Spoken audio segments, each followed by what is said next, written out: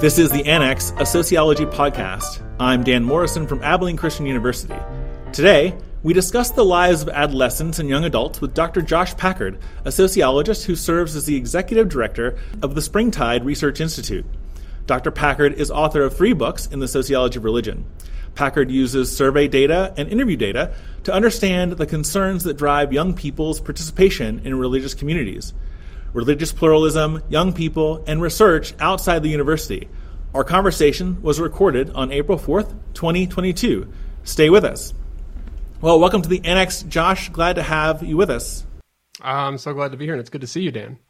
Awesome. Good to see you. Well, folks who are not watching us right now, because this is a podcast, may not know that both Josh and I went to graduate school at Vanderbilt University together. Josh was a few years ahead of me, and I relied on him for quite a bit of wisdom in my first couple years while he was still around. So it's good to be able to talk with you today, Josh.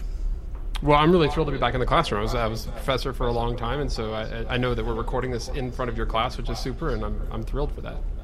Yes, in a Annex First, a live classroom audience for the podcast. So that is new, and we're seeing how it goes. So, Josh, you run an independent research center, and you write and speak and apply sociological research methods, and your work especially focuses on the religious and faith lives of 13 to 25-year-olds. Well, tell us how you got started in this. Tell us the story of how you worked to create Springtide Research Institute. Yeah, thanks, Dan. I appreciate that. I'm glad we get a chance to talk about that. Going back to, as you mentioned, sharing some of the same hallways at Vanderbilt, this was not really a thing that you could express very openly in graduate programs at that level. It's just not what they're looking for in students. And I remember the few times that I talked about wanting to do something very applied, having advisors tell me, including my own dissertation advisor, tell me, don't ever say that out loud again. Because what they want are people who are going to grow up and be researchers and go to universities, which is great, and I did that, and I like that. But the applied sociology bug never left me, and in fact, I had 2 faculty appointments. The second one, I moved because it was an applied sociology department, and I really loved that. That always just felt like my work to do. I think sociology has so much to offer the world, and often it stays locked up inside of universities and academics talking to each other, which is great and really important. I mean, I'm not down on that. I just mean, I think there's a role to play for other people too, trying to make that stuff work in the real world. So how can we run better organizations? How can we organize more effective social movements? How can we make, in my case, like religious organizations and teachers and parents, able to connect more with the young people that they serve and care about? There's real social dynamics at work in all of those things, and that sort of laid the foundation. It informed a lot of the research that I was doing as a professor, and going around and doing some speaking, getting a chance to talk about my research, and as things would come out and I would pursue those opportunities, led me to a series of connections with people who wanted to start this whole research institute. And I was really excited to get a chance when they invited me to come on and be the inaugural executive director. As you know, leaving a tenured position is not a small decision. But somebody gave me some really great advice one time. They said, the older you get, when somebody offers you a chance to do something, just sort of wild and a little bit crazy, you should take it. Because as you get older, those come around fewer and fewer. And I thought, well, here, I was 42. And I was like, okay, if I'm going to do this, this is probably the time to do it. Because I'm still young enough that I could, completely screw my entire family up. And I really wanted a lot on the line, when you leave a tenured position. So it was, it felt like it was the right chance to do something new. Well, maybe you'll inspire some folks. I mean, we have a lot of conversations in the field of sociology about alt-act jobs or think tank jobs or research jobs. And so to me, your story of leaving that tenured track job or tenured job and striking out in a new direction, maybe that'll help encourage some people to think about those options. Well, I wanted to get into the substance of some of the things that you and your group do, because we hear a lot about the decline of religious adherence among young people, the so-called nuns. So what has your research discovered about people who leave organized religious groups, people who leave and why, and what are they looking for, or what do they not find, and so forth? Well, I think a lot of times we look at that one data point of the sort of decline of these sort of big metrics, the big 3 metrics I call them, around giving, attendance, and affiliation. So people are not giving as much as they used to when they show up. They're not showing up as often as they once did. And when we ask them on surveys, are you Christian Catholic, Christian Protestant, Muslim, Jewish, Buddhist, Hindu, blah, blah, blah, all the way down the line, they indicate that they don't want to check one of those boxes more often than they've ever done. And that is absolutely true. Nancy Ammerman, a sociologist, wrote this really great book called Sacred Stories and Spiritual Tribes, though, and she wrote, in a time of significant change, if we see less religion happening in the predictable places, we shouldn't assume that less religion is happening. And I think those big three markers really represent the sort of predictable places. And yet we're living through a time of profound change in a lot of ways. And we can talk about what those are sociologically. But nevertheless, when we start looking in unpredictable places for religious behavior, what we see is a much different story. We see one that's a lot more complex. The people who are willing to check the box to say that they belong to one of those groups are not nearly as uniform as you might think. And the ones who are claiming no religious affiliation are not necessarily uninterested in the conversation about faith and religion and God and spirituality. They're not connected to those institutions that have primarily delivered those kinds of things, but that doesn't mean they don't care about the conversation or that they don't themselves identify as religious or spiritual. I think you're going to make a lot of people on this campus somewhat happy about that, what you just said, because that might lead some people to think that there's a group of folks who have left a traditional faith community but might be attracted to a different kind of faith community in the future. So I wonder if you could talk a little bit about what does your research find about why it is that young people especially, are disconnecting from those traditional religious communities? Well, I think that, this question about why young people are leaving is not really the right question to ask. I mean, so I was giving a presentation a few weeks ago and this pastor was like, so why are he said the kids, he's like, why are all the kids leaving church? And I was like, well, that's a really great question to ask in, say, 2002. It's not really the right question to ask in 2022. And because largely what we've got now is a generation of young people who are growing up without much formal connection to religious institutions in the first place. In some ways, it comes with its own unique challenges and opportunities, right? And so I was trying to explain to this guy, I was like, they don't hate you, they nothing you. Like, you know what I mean? Like they literally don't have a framework for even understanding it. And in some ways that's really good because you didn't get so bitter that you left, but also it means that like the sort of basic grammar of faith, whether that's a Christian faith or a non-Christian faith, is just not something that is a default for them. I mean, I'll give you an example, Dan. Every time I taught the sociology of religion, we would try and go on field trips. So I would take them, if I could, we would go to a mosque and a synagogue and a Christian church and a Catholic church if we could get into all four. And I was never surprised. It's all the way going back to Vanderbilt, actually. It was never a surprise to me when a student hadn't been inside of a mosque or a synagogue. Just statistically speaking, that was not terribly surprising. But the last time I taught this class, just a few years ago, over half of my students had never been inside of any house of worship. And so for them, and I was giving a presentation just yesterday morning, actually, at a local congregation where I live. I don't do a whole lot of congregational presentations, but this is down the street. And I was like, sure, I'll come and do this. And I was trying to explain to them that like young people are often now just as unsure and timid about what is on the other side of the door of your local synagogue as they are about your local Baptist church or your Lutheran congregation. And that's a new place to be. And we don't have very effective, and I say we, I mean religious people broadly, do not have very effective mechanisms for dealing with that. And I would say Christians are probably actually further behind the eight ball because for so long they could sort of rely on a cultural knowledge of Christianity, and assume that at least most people understood what pews were, for example. They understood what an altar was, and they at least conceptually had some experience with things like communion and other Christian rituals. And now everything on the other side of that door is scary and new and unknown, and Christians haven't developed those muscles over time to help make those transitions easier in the ways that maybe some other groups have had to just by default and survival. I mean, in some of your reports, you describe how young people think about religious communities and how often they believe that their interests and their values don't align with the values and principles or belief statements of those religious groups. Among which beliefs is that most true? Well, I think this is where we get into the real sociology of it. I mean, there's a bunch of places that do research about young people and religion. A lot of them are denominationally specific, like Catholics have their own research group, Baptists, and certainly other faith expressions, Jewish groups and Muslim groups have their own. But what we do at Springtide is really try to bring the social sciences into that conversation. And I think that's where this work shows up most, is in this disconnect. So as we know from basic in-group and out-group theory, when you're dealing with somebody that you don't have experience with, as we've just gone over, you tend to paint broadly with the brush, right? I mean, this is where all stereotypes come from. You tend to be more forgiving and more nuanced about the people in your in-group. You're much more categorical about people in the out-group. If you experience somebody in your out-group who's lazy, then you stereotype like all of them are lazy. If they're evil or bad, then they're all bad, right? If somebody in your in-group screws up, they're not lazy or bad. They just had a bad day. They made a bad choice. And when young people don't have these experiences with institutional organizational religion, well, what they do then is they naturally, because they're not trying to do this is just what happens in basic social dynamics, is that religious people are in their out-group. And so when they see these headlines, which are often not great, or when they hear about some poor behavior, then they think, well, that's how religious people are.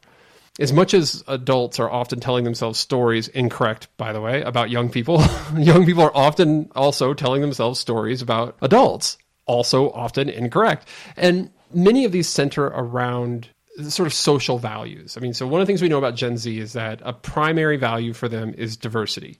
Not just diversity in the sense of like, I need to make sure that I feel comfortable in this place, but that in an abstract sense, regardless of whether it's for me or for others in general, I'm not really going to belong or feel welcome in some place that doesn't go out of its way to make other people feel welcome there. Our own research bears that out. Other people's does too. When you start combining all of those things, then they start, like, here's a whole bunch of people that you don't have experience with, and you see them potentially being exclusionary to other groups of people. Well, then this gap emerges. And we asked young people last year, what do you care about? How much do you care about the following things? We asked them stuff like, LGBTQIA plus rights, immigration reform, gender equity, and the environment, gun reform, like on and on down the list. And then we said, okay, how much do you think religious people care about these things? And there's like a 20-point gap on each one of those. In every case, they think religious leaders care less about those things than they do. So in part, we're like highlighting a sociological thing that's going on. Is very clear evidence of what's happening in this sort of like in-group, out-group dynamic, because of course it's not true. Like objectively true. There are lots and lots of religious people. Most mainstream denominations care tremendously about those kinds of issues, not to mention really progressive and left-leaning religious organizations that care about them. Of course, they don't necessarily make the most noise because those aren't really headline worthy. And so then you find the thing that drives the narrative is aberrant behavior. But nevertheless, that becomes the story that people tell themselves, like, oh, well, why would I want to be a part of a group that doesn't care about these things that I find as like primary values? And so this is when we do interviews with young people, I say this over and over and over again. Like when we talk to young people, say, who had no religious affiliation or experience, and we ask them if they would ever consider it, and they'll be like, oh, I'm spiritual maybe, or I like believe in there's a divine presence in the world, but I could never be a part of organized religion because, they'll say things like categorically, they'll be like, they all hate gays. It's like, whoa, that's a big statement.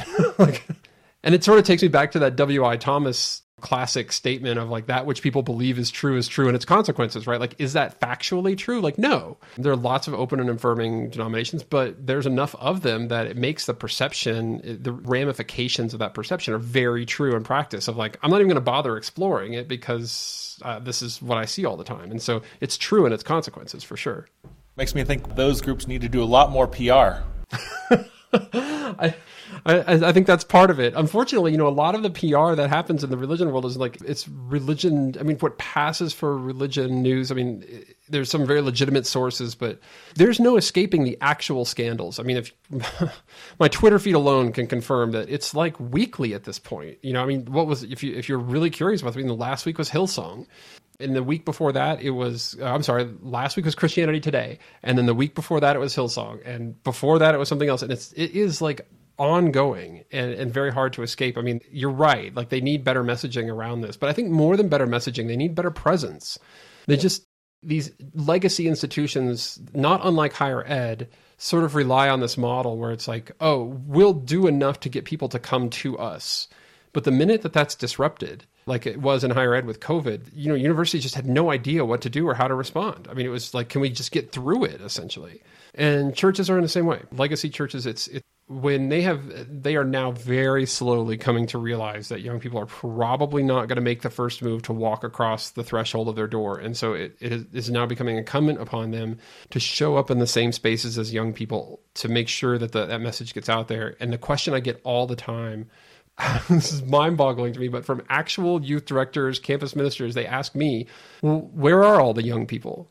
And I'm like, if you don't know, like we're in real trouble. Like that probably speaks to some part of the struggle that you're having is like, if you can't answer that question, then I think that speaks fundamentally to the models that we have built. And I don't think these models were bad. They worked in a particular era where we had high institutional trust. It made a lot of sense. You get people to come to you because that's where the center of trust is. But now that trust is dispersed and certainly not institutionalized, it's a much different story. And those models just aren't as effective as they used to be. Well, I'm glad you mentioned trust because I'm looking at your research reports, and one of them found that over 50% of young people, this 13 to 25 age group, who are affiliated with a religious tradition are underwater on trust in that religious institution. They have less than 50% trust in their own religious community. This is like a really shocking, to me, it's a really shocking finding, right? That I agree. You can be a member of this group and have so little trust in it overall. Okay, what's going on there, Packard? So we don't fully know the story. It's possible, I guess, that there's a bunch of people who are identifying as checking one of those boxes and saying like, oh yeah, I trust my people, but I don't trust any of those other people. I guess that's one. If we're being really good researchers and being skeptical, I suppose that's one potential explanation out there.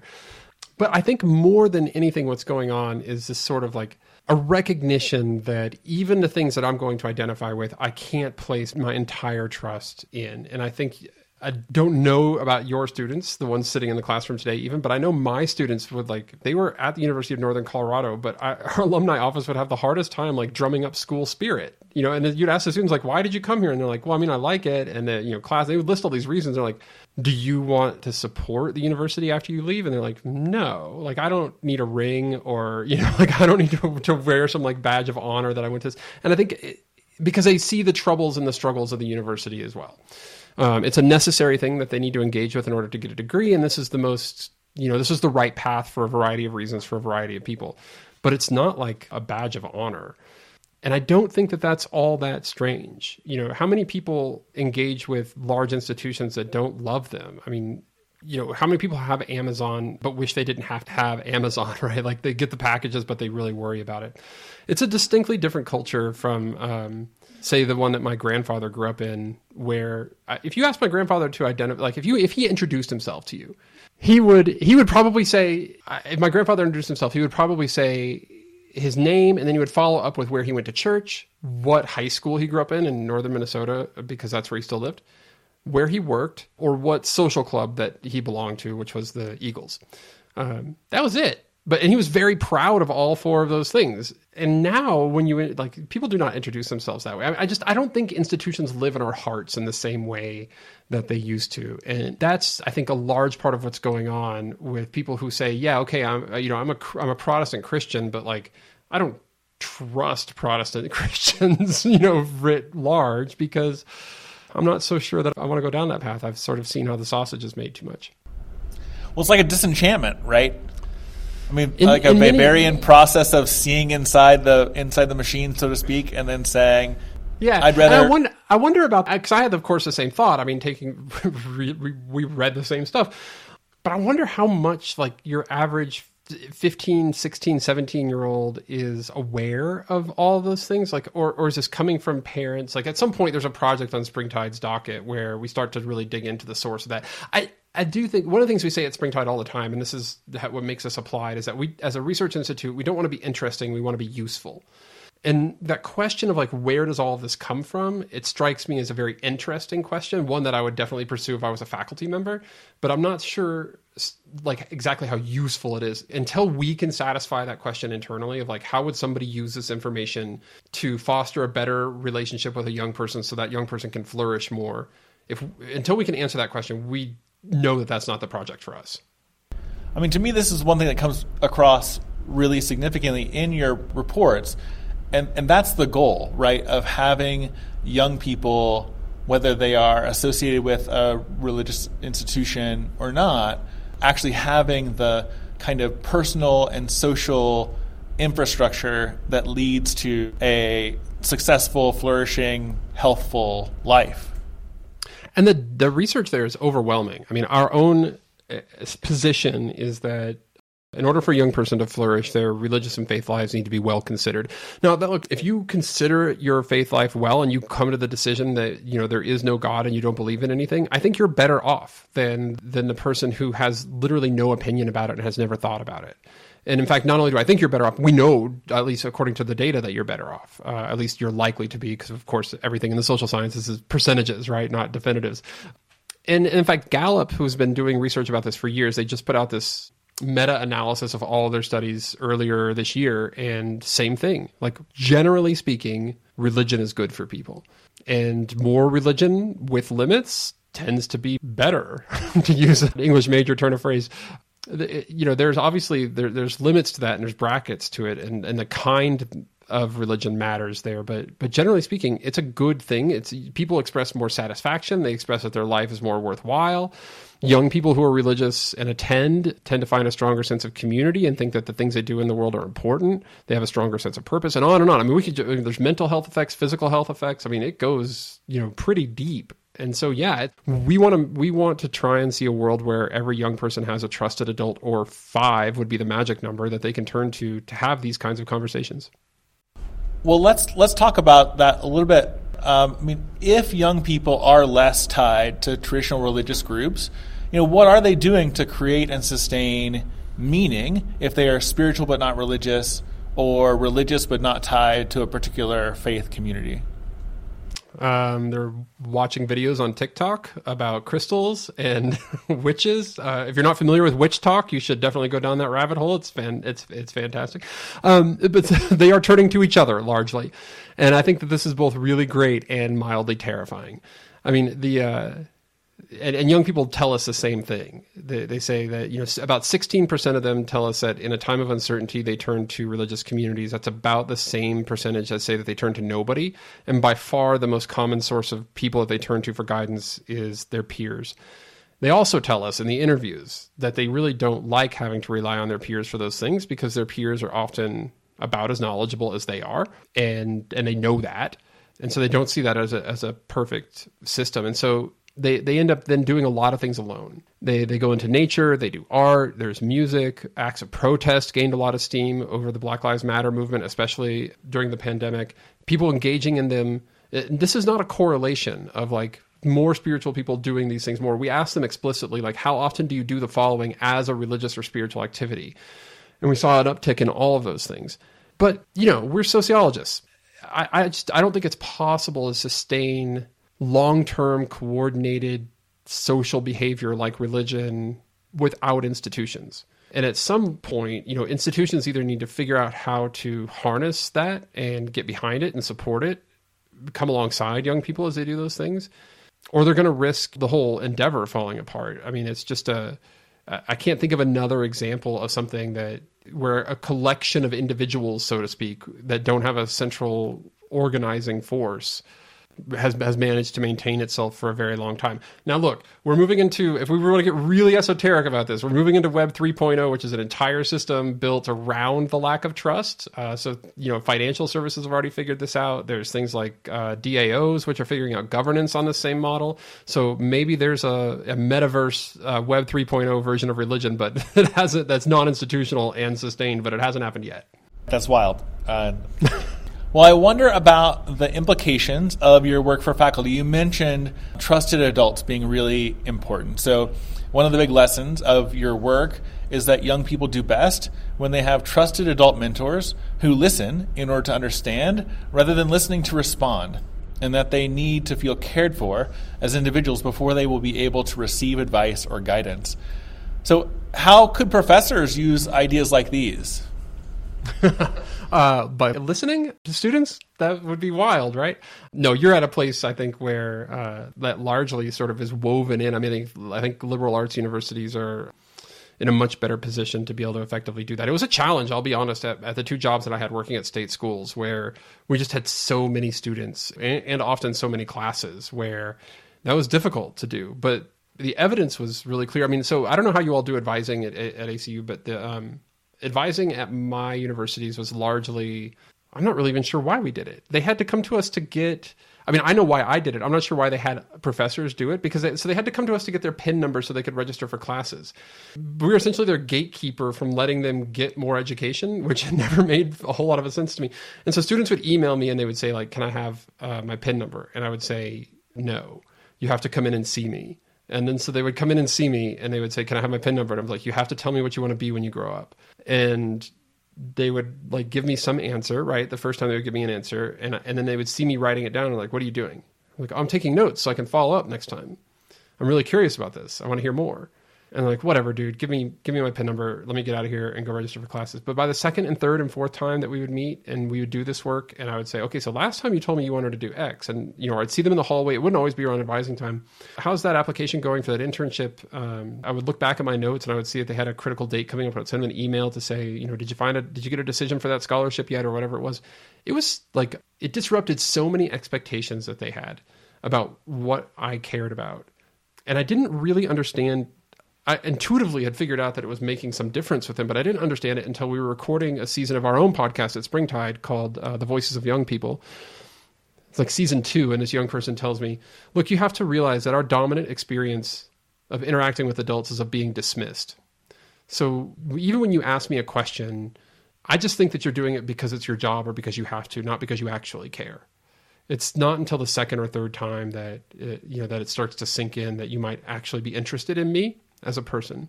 And I think faculty understanding that they're working often, not always, but often behind that set of expectations is really critical. And I think this is, a factor of 10x more true when there's a racial difference or an ethnic difference between the faculty member and the student that you're talking to.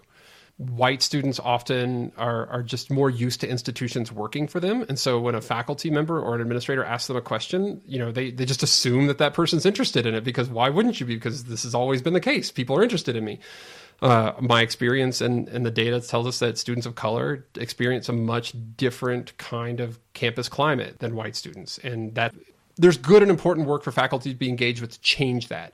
And there's also really important recognition of that dynamic that may or may not be at play with a given student that you're sitting across from, that can play in how fervently and earnestly you pursue those conversations, because there might be some more work that needs to be done with some students than opposed to others.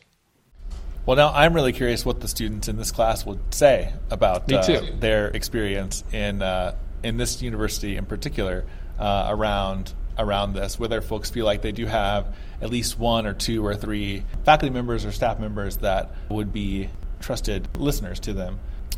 Well, Josh, this has been really fascinating. Is there anything else that you would want to share with our audience about your research with Springtide, or about the state of the religious lives of young people today more generally? Yeah, I mean, I think the big takeaway for me is that adults have never been more important in the flourishing and faith lives of young people, where I think, adults maybe at one point were interchangeable. One could come and go, and the institution really needed to invest in itself because it was the presence of the institution that mattered most, the stability. Institutions now need to spend all that money investing in individuals, because their consistent, solid presence in the life of a young person is what makes the difference. And it's going to take some time. I know realistically it's probably going to take time to shift those resources, but the quicker it can be done, the better, because those relationships are critical. We get that magic number of 5, by the way, from lots of child development research and life course development. That is if young people are connected to 5 trusted adults, they're dramatically better off in all kinds of pro-social outcomes, as well as avoiding risky behavior like drug use and unwanted pregnancies and all these kinds of things. But 1 in 3 young people has 1 or fewer trusted adult they feel like they can talk to, including their parents. And so we're just falling woefully short in terms of getting to that magic number of 5 in many cases. So I love what you're saying here about the social and cultural resources that sustain institutions no longer being there. And so in the absence of that, the high levels of trust and a cultural familiarity with and fluency with the language and practices of religious groups, there are a bunch of consequences to that including these crystals and witch things and all kinds of stuff. But they're going to explore everything. So there's exploration, right, which is a component of people's lives as they age and mature, of course. But that at the center is this need for sustained, trusting relationships with people who are a little further down the path, whatever that is. I would love to hear a question from one of the students who are assembled here. So what questions do you have for our resident expert on the lives, the religious lives of young people?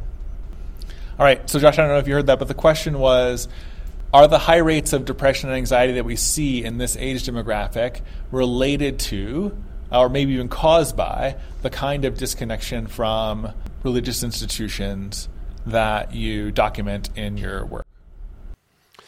They're not, it would be like a complicated regression model, but a lack of purpose, a lack of connection to something higher than yourself is a significant component there. And I have a good, I don't feel like I'm speculating because we're right about to launch a series on mental health that'll come out. The first guide will be for educators here in about a month. That'll come out. And then the state of religion and young people will focus on mental health, and then a guide for parents and one for employers coming early next year. And that model that we're trying to build is to use some social science to help organizations create a pro-mental health or a mental health friendly organization as opposed to just responding to crisis. So much of what I saw when I was a professor was just responding to crisis. I mean, even when I felt like I did a good job, it was only after something was presenting itself. We weren't really creating conditions to sort of head that off in the first place. And part of that, as we dug into, well, what would be the components of that model, the things that emerged out of the existing research, one of them was about connections or belonging, another about expectations and tool alignment. So like, do you have the resources that you need in order to meet the expectations in this space? And then the third one was really about purpose. And purpose is often expressed as mission, but really comes down to something bigger than yourself, which you can clearly, obviously read for a lot of people as religion. And, we don't do a very good job of that, even maybe better off in places at the university like where you're at, but it's certainly, beyond like majoring in sociology or really any other major on the campuses where I taught, we weren't really digging into students like, why are you here on Earth? And how does being an accountant or a sociologist or a chemist help you to live out that sense of purpose for your existence? And those are consistently shown in the research to have really critical links to anxiety, depression, and a whole host of mental health issues, including suicide and suicidal ideation. Super interesting. Okay. Other question? Yeah, Jacob. Yeah, so Jacob is saying, we know that Islam is the fastest, worldwide, Islam is the fastest growing religion. Jacob's asking about the flip side. Which religious group is declining the fastest? Oh, globally, that's a really good question. I mean, the size of the population expanding probably means that nobody is shrinking in terms of raw numbers. In the United States, the growing number of nuns, NONES, is coming largely at the expense of the declining number of Christians or people identifying as Christian. That's not terribly surprising. It's the largest religious group in the country, so if one group is gaining, it's got to come from somewhere. It's offset a little bit by immigration. A lot of immigrants still identify as Christian, but so the picture's a little bit complicated that way. But generally speaking, in terms of like cultural dominance, especially in the Northern Hemisphere, the United States and North America, rather, it's coming at the decline of Christianity. In terms of, I say decline in terms of those metrics, in terms of numbers. Right. Okay. Other questions for our guest? Yeah, Sophia. So Sophia's asking about the trends that you're seeing and how associated are those with, what she's calling individualistic values, which I'm assuming would be things like importance of self-fulfillment as opposed to importance of doing things or fulfilling social roles and obligations to like parents or elders or other communities of interest. Sophia's asking a really fantastic question. It's this is why I think a lot of the sort of mainline Christian Protestant denominations are very confused right now, is because places like Methodists and ELCA Lutherans, Presbyterians, et cetera, will say like, why isn't this working? Like, we are in basic lockstep with the majority of the American public on a whole host of social issues, including LGBTQ plus rights and gender equality and gun reform. Like they're telling themselves a story like, we're on the right side of history on all these things. Why aren't you coming into our building? And they have to experience it. Like lately, they are getting this like small uptick as some of those millennials start having kids, and like there's some evidence that like if they're gonna come to church, they're gonna come to one of those. Although the if part is pretty big there, if they're going to come. But none of that really negates the fact that those denominations have done, I think, a really poor job as they pivoted into saying, like, look, we agree with you. Like, that this is in our theological tradition. This is who we are, is accepting of the same people that you're accepting of. We care about the same things that you care about. They've largely messaged that and expressed it in a way that is very individualistic. That is like, we're in accordance with your values, as opposed to trying to maybe couch that inside of some larger communal sense of like, we need you to do this work that we all care about. That has not largely been the approach. And in places where we do see that message happening, where people put belonging first, then as opposed to putting believing first, then we are starting to actually see some movement there. Like, this is happening not only in Christian communities, but in Jewish communities too, and others, where like the places that have cracked that code are experiencing a little bit more success, quote unquote. But it's not super widespread. I mean, it really, Dan, it gets us back to like the very first study in sociology from Durkheim about religion. It's belonging that precedes believing. The group makes the norms and values. And when you try to put the other first, when you try to put the belief first and say like, you've got to sign on to this statement of beliefs, or like, look, we line up with you, what you end up getting is often this very brief and shallow commitment that doesn't withstand a lot of challenges. You're at a Christian identifying school. Maybe some of your students have worked in summer camps before, or are looking forward to doing it this year. I worked at a summer camp, and I know that you can like have these literal mountaintop. We were at a mountain here in Colorado when I worked. You can have these mountaintop experiences, and youth directors will tell you these stories of like, I baptized 5 kids this week. And I'm like, okay, but do you know where they're going to be in 2 years? Like, are you still in touch with them in 2 years? Because when you put belief before belonging, the evidence is pretty clear that whether it's a political party, a workplace, religion, what have you, we've got 130 years of research now about this that shows that it just doesn't hold up very well. And so while those mainline denominations have done a pretty good job of making sure that their beliefs are largely beliefs that the majority of Americans would hold, they haven't done a very good job of digging into the belonging part. So I do think that individualism gets in the way of that larger project. Let's talk about what's happening in the world of evangelical-ish mega church things. And I'm talking about Hillsong and all of the kinds of things that have exploded there. I'm not fully up to speed on everything. So if you are, Josh, like, would you just tell us, just briefly, like, so what is Hillsong? And then what has happened to make this thing implode in a really spectacular way over the past few months? It's been going on, but the last couple of days and weeks have been especially explosive for that group. Well, look, I'm no Hillsong expert, but I'm happy to be talking about this and not like hashtag Will and Chris or whatever else you could have asked me about. So Hillsong started large out of Australia. So it's international movement and rose to prominence mostly through their New York City site and being celebrity pastors to other celebrities, including most notably Justin Bieber. It's like a recipe for failure just written. I mean, it's unfortunately like you feel like you could see this train wreck coming miles away. And over the last 2 or 3 years, the leaders have taken leaves of absence about personal failures, which always means, sex in an evangelical circle. Turns out that's what it was. And then most recently, the last founder that was left, if I remember correctly, he was fighting some accusations around sexual harassment charges in the workplace, misconduct, I think is the way we talk about that, and finally stepped down. And it's, Hillsong was really influential because of the way it connected with young people. And in a world where lots of religious expressions are trying really hard to figure it out and failing often, Hillsong felt like magic. And they would pack these places with really good music, well-produced music, and a theology that wasn't particularly compromising, but also it was not this like bombastic reformed theology that characterized, say, like Rise and Fall of Mars Hill and Mark Driscoll in the early part of the 2000s. It was a little bit softer of an edge than it. Yeah, exactly. Like we could say that, less Theobro, right? Maybe less Calvinist. So yeah, that's all been like playing out in real time it feels like mostly on social media. Right, and then I guess the Atlanta campus pastor is breaking away and taking his flock somewhere else. This is the church and sex cycle, right? Like it's this is what you're going to see. Okay, yeah, it's super interesting. Yeah, Justin Bieber's pastor and lots of tattoos and.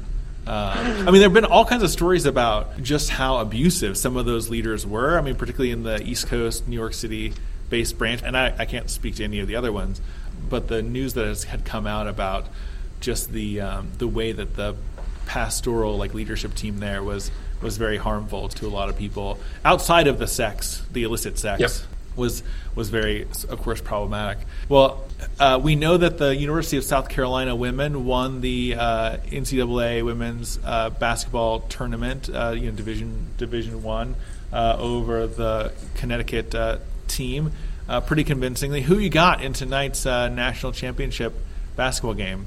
I think Kansas has looked like the best team all season. They're not a very fun pick, but they seem to be. They played the best consistently all year and the best going into this tournament. So my money's on Kansas. All right. Well, as a Missouri graduate, I have feelings about that. But I'll leave them for off mic. You mentioned earlier witch talk. What is that? It's a hashtag. It's it's spelled exactly as you would think. WITCHTOK. And witch talk. Okay. Yeah, witch talk. And the amount of chatter that goes on there, the amount of interest from young people in witches is fascinating, and sort of in a very non-institutional way. Now, you and I, Dan, share another classmate from Vanderbilt, Shoma Chowdhury, who wrote a book all about witches in India. And there's something I think really privileged about being able to openly explore and engage with this tradition of witchcraft, this history, persecution. I mean, so being identified as a witch has been this thing that largely patriarchal societies have used to control women, among other things. So I think it's fascinating that it's emerging at this time as we also experience kind of a culture shift around what has already started and is likely going to be coming and unfolding over the next 30 years, which is a world largely run by women. I mean, we've been graduating more women from undergraduate now for a while, graduating more women from graduate programs now for a bit. The pandemic, of course, receded those trends a little bit, but they're not going to stop them permanently. And so it's interesting to think about the ways that these micro-religious decisions are being influenced by larger demographic patterns. Right, totally. Tell me what it's like moving from the coast of California to West Texas. Well, I had a stop in Nashville, so right. That cushioned the transition, I guess I would say. But I think what's interesting about our jobs as faculty members is that I really believe in the invisible college idea. I mean, the fact that even though I am one of two sociologists on campus, people have PhDs in sociology on campus, and the only one with a full-time sociology appointment, I am still in regular contact with lots of other sociologists and doing several projects with people that keep me as connected as possible. With the discipline and doing this podcast has been really helpful in that too, in keeping me kind of connected to what's going on and what's interesting and getting to talk with people whose research I find just super fascinating and who are fun to talk to. So West Texas and in the semi-arid place that we are here is definitely different than Los Angeles, much different context. I joke that I don't even look in my rearview mirror because no one's ever there. When I'm driving around, I do look in my rearview mirror, but it does seem less and less necessary as a tool. And of course, every place has its own. There are similarities and differences, and it's probably the most. I mean, even though we both lived in Nashville, it's probably the most culturally Christian in a culture warrior sense, than I've ever been. I mean, Nashville is definitely, one of the buckles of the Bible Belt and has a lot of religious infrastructure, but that doesn't mean that the religious institutions are central to the operation of they're important, but they aren't central to the operation of the community. Whereas I think here, you make a much stronger case that churches and church-affiliated institutions such as ACU are really core, constituents and drivers of the town. It was my experience even in Wichita Falls too. My first job at Midwestern State University, that's a state school, but just around town, the first question that I would get would be, "What church do you go to?" And I was like, well, it just struck me as like, oh, right. Like, I haven't lived in Texas for 7 years. This is often how people start conversations. And it was it was nothing bad about it. It was just a different way of interacting with folks than it was I've grown used to. Yeah, it's super interesting. There are things that we've lived here almost 4 years, and so that we're still getting used to, and there are things that are great about it, and but it's changing. I mean, that's the thing. Like, all towns and cities, are changing. This place grew in population, which lots of rural counties in the United States and in Texas didn't, because of Abilene and the economic driver that the city is and the universities are. There's a big focus on economic development and jobs and that kind of stuff. So it's been interesting to see how things have changed. But thanks for the question. Yeah, I'm always curious about big moves like that. I mean, it was a stretch for us, like coming to Colorado. We felt really lucky to land in a place that was like, as an academic, you don't often get a choice. And it felt like a choice. And it was like, I wonder how other people navigate all these things in the spaces that they find themselves in. All right, well, you've been listening to the Annex, a sociology podcast.